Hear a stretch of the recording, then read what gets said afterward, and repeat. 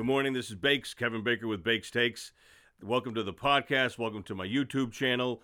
I obviously record the audio, but then the charts that back up what I talk about is on the YouTube channel. I do this mainly for my two sons, and they were asking me investment questions while they were business majors in college. It expanded to their friends, and now it's expanding to you. So I hope you find it useful. I hope you find it helpful. I try to, in half an hour or less every week, distill all the things that I read and listen to over the course of the week and deliver it to you in a concise manner. I hope I take the complex, bring it down to the simple, and let's get right into it, okay?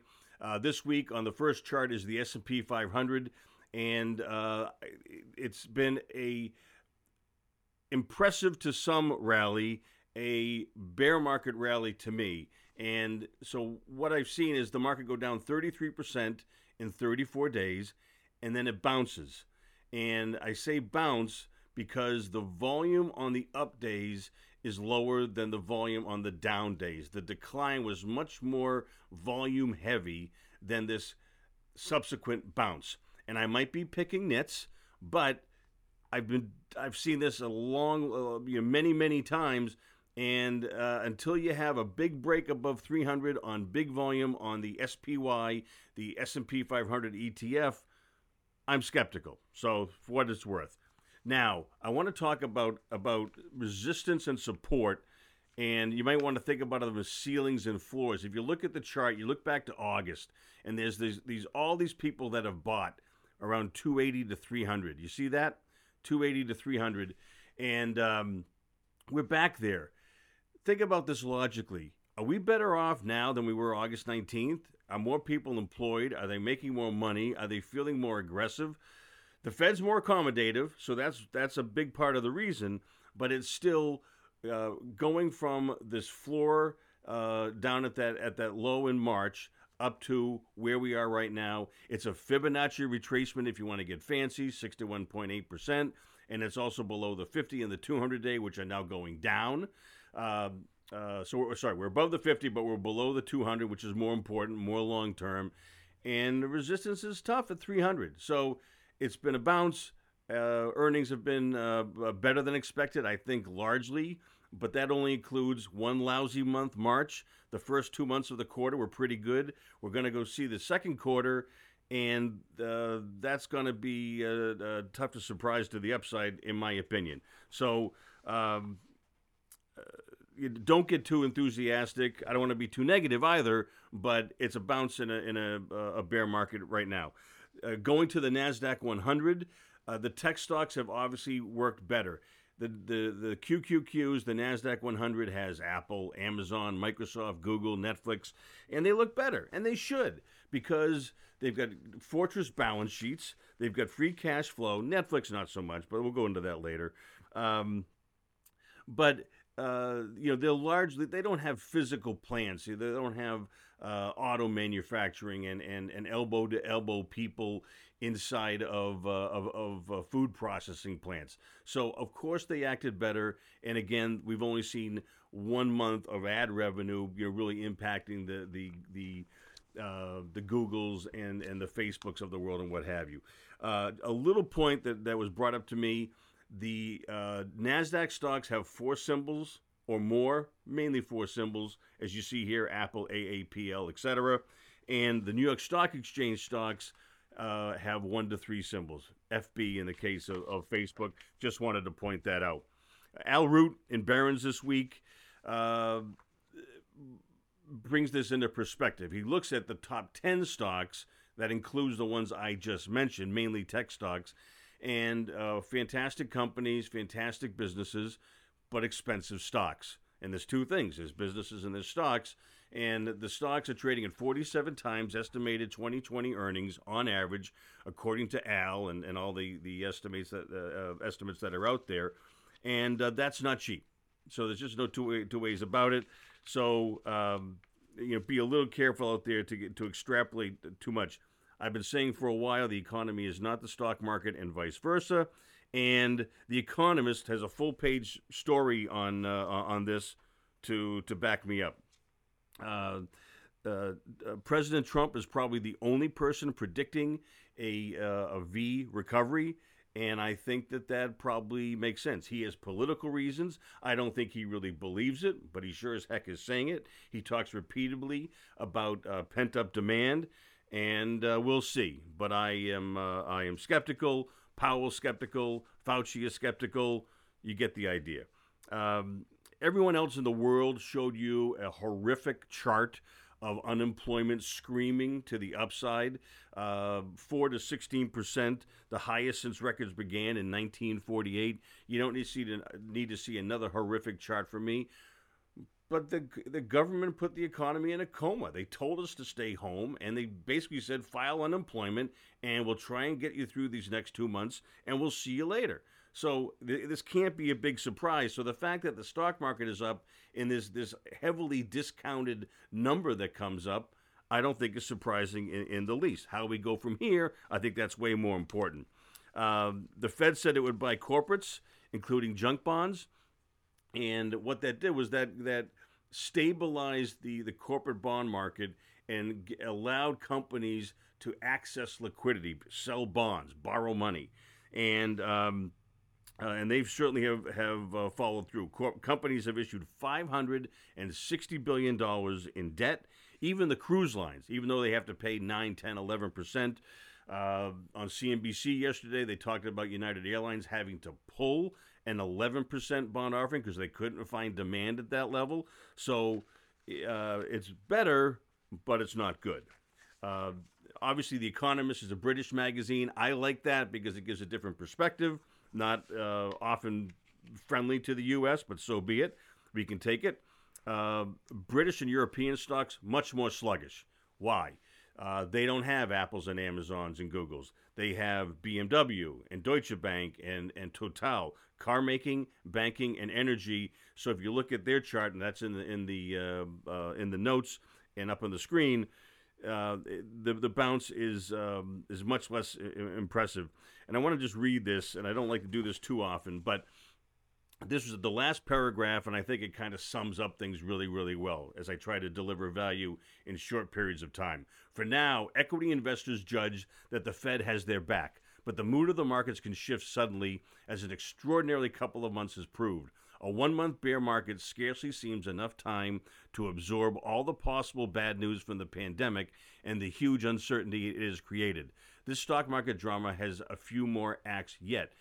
And I've mentioned this before, the thought that we can go up for 11 years and be done with this bear process in 2 months, especially given what's going on with coronavirus and the shutdown and what have you, I just think that more churning at least has to happen as we repair the damage that has happened to the stock market. The Farcast. Michael Farr runs a great podcast out of Washington, D.C. He manages money. And I thought this was fascinating, and I want your help, please. What are you seeing out there? Michael talks to, I think, Dan Mahaffey. It might be somebody else. I'm sorry I didn't put it in my notes. But he has anecdotes of Georgia, with much fanfare, opening up their economy, having 2 people walk into a restaurant in a day. Then he segues to, I'm here in Naples, and it looks like we're back to normal. No masks on the servers, no masks on the customers. Please tell me what you're seeing. I would love to know where you are and what kind of on-the-ground experiences you're having.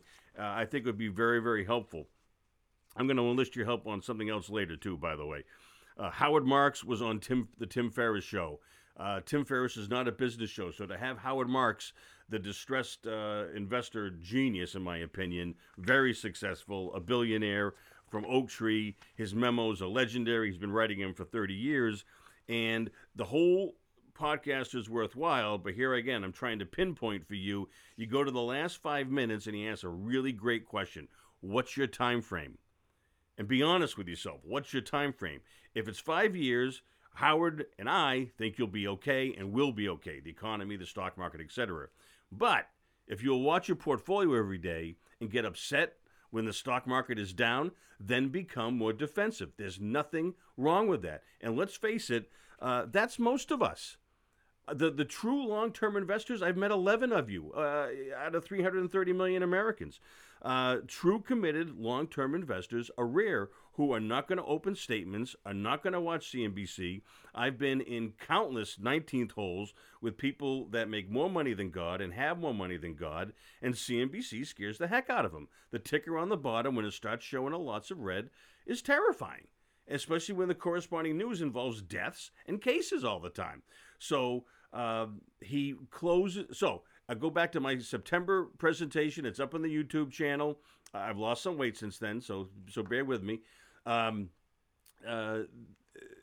simply said that we haven't seen what these stock market and interest rate machinations before, and that owning a little more cash and a little more gold in your asset allocation makes some sense. So let's say cash and gold were 5 and 5%, you take them to 10 and 10, something like that. Your decision, and it's obviously up to your situation. But I just think that makes sense so you can sleep better. Period. Full disclosure, I have confirmation bias like everyone else. Howard talks about it, and the desire to seek out information that bolster our arguments and our thesis. So I have it. We all do. That's where we go. And I try to fight it. I really do. Like this next one. Jason Gopfert on Twitter points to the AAII data that show 52% of the respondents were bearish. This is the American Institute for Individual Investors. I'm getting the acronym wrong, but you get the idea. And the only times we've seen 40% plus bearish on this indicator are December 90 and April of 09. Those are good times to buy stocks. I can't, the bottom was March of 09, March 9th of 09, if I recall correctly. So when it's a contrary indicator, when people are overly bearish, you might want to be leaning the other way. That might mean you get this rally that we've seen, or you might get more. But I just have to point out that sentiment has been dampened to the extent where it might be meaningful. Barron's this past week talks about, this is Randall Forsyth who wrote this, and I think it's important because people say, well, stocks aren't that expensive because of the dividend yield. The dividend yield right now on the S&P is 2.07. On the 10-year, it's 70 basis points depending on the day. So he says that the dividend yield on the S&P 500 looks absolutely lush by comparison. I agree with that. Then he goes on to talk to Barclays' Manish Deshpande, I hope I pronounced that right, and he's calling for dividend cuts that are typical in recessions like this of 17 to 22%. So the 207 might be 20% plus less than that when all this shakes out, and the relative valuation disparity might not be as great as people think. So please keep an eye on that. Barron's also talks about, this is an article by Lisa Bilfus.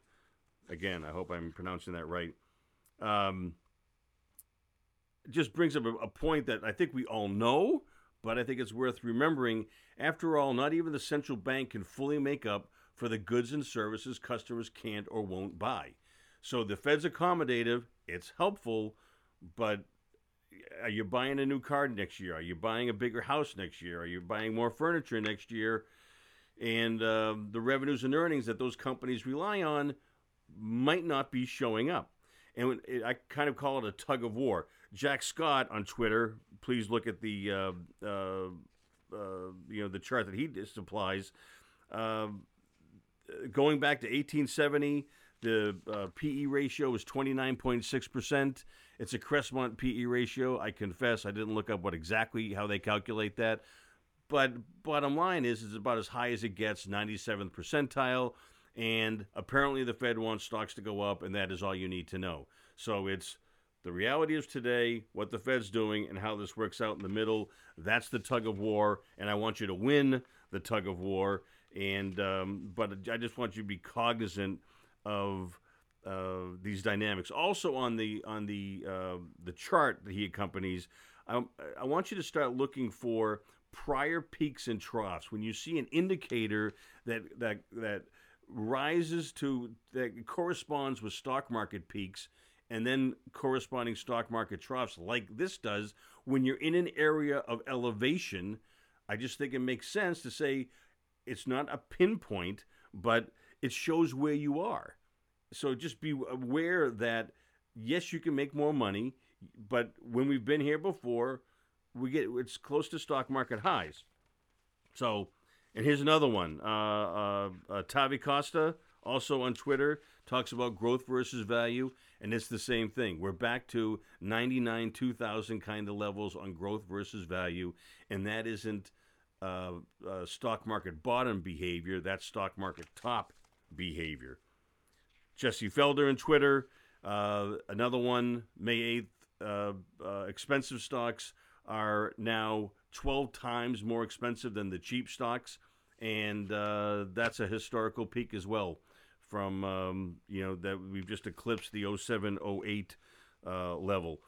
I mentioned before, I'd like to have your help, sort of crowdsourcing ideas, like I asked you about the what you're seeing in your neck of the woods, to steal Al Roker's line. I've been talking about shorting the MSCI emerging. It's already short. So buying the short emerging market index, the ProShares, and I'd love your thoughts. I'd love your insights. I think it's intriguing. They don't have the Fed that's going to buttress them. It is 40% China, 12% Taiwan, 12% Korea. Alibaba, Tencent, and Taiwan Semi are the biggest names in the index, in the ETF. And if you live or work there, you know people that do, you have any sort of anecdotes that you can share, I'd be fascinated. That's what I have this week. Please subscribe, review, and share my Bakes Takes podcast on Apple, Spotify, or your preferred platform. Please also subscribe to my Bakes Takes YouTube channel. The audio is the same, but the charts that I reference are on the screen. Follow us on Twitter at BakesTakes_ and other social media. Please use your voice memo app. Tape your questions and email to bakes@bakestakespodcast.com, or write if you prefer. I'll keep it anonymous if you'd like. Thank you for listening. Mike Wilson is my producer. Have a great week. This is Bakes, and with much needed levity, John Pinette, who regrettably passed away a couple of years ago, but a hilarious bit that he does, Italian restaurant. Please enjoy. See you next week. Bye now. I worked in France for 3 months, in Nice, the south of France. I enjoyed it. France is not like Montreal. It is very different. Montreal has a uniqueness to it. You can learn French here. You can speak English. In Nice, I stayed at a 5-star hotel, and I went to the concierge and I said, "Excuse me, do you know where I can get some breakfast?" "Je ne comprends pas, monsieur." You know what I'm saying? You're watching CNN in English. Where's breakfast?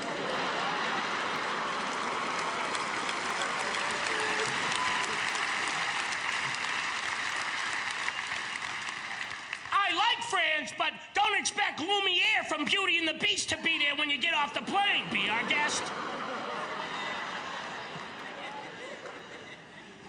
We went to French bistros every night, and I was dying for Italian food. I love some French food, but too much I don't eat seafood. There's a lot of salad. And I was all like omeleted out and pomme frites. I don't want to say another pomme frite. I'm telling everybody, do you know where there's an Italian restaurant? I'm dying for Italian food. Nobody said anything. About 6 weeks into the shoot, we're at a bistro, and I say, I would love Italian food. Somebody that we've been with for 6 weeks says, well, we're only a 45-minute drive to Italy from here. Why don't we go there?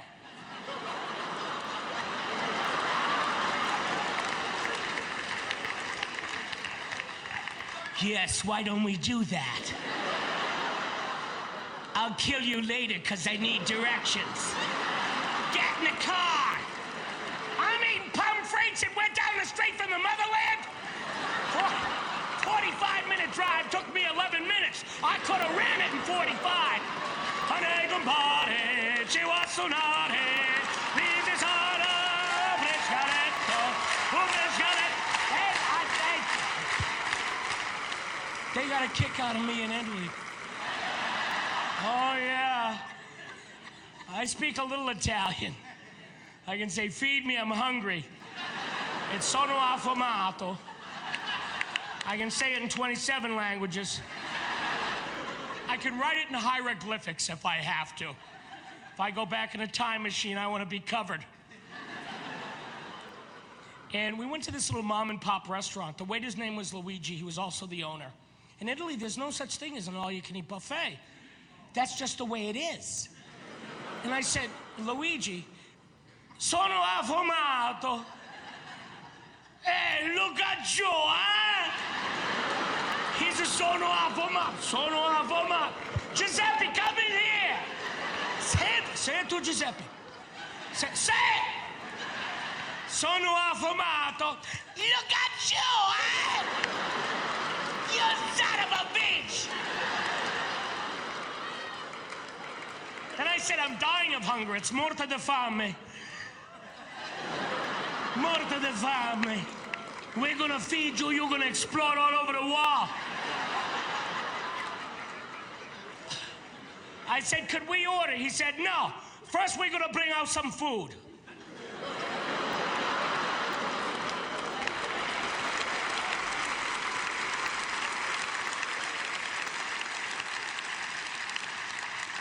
And that's when I heard the angels.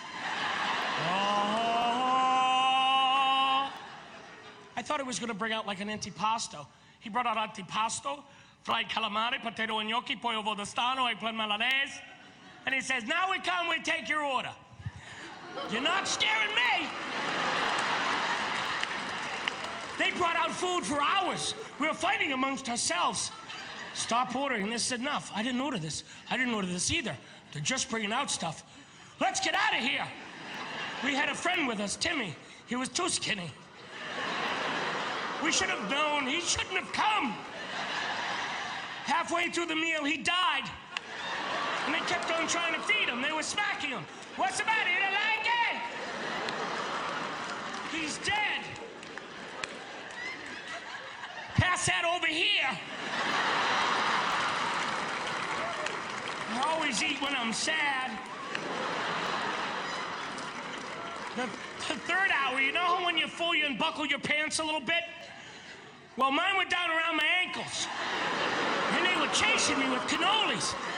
They were gonna kill me like they killed Timmy. But I got out of there. What's the matter?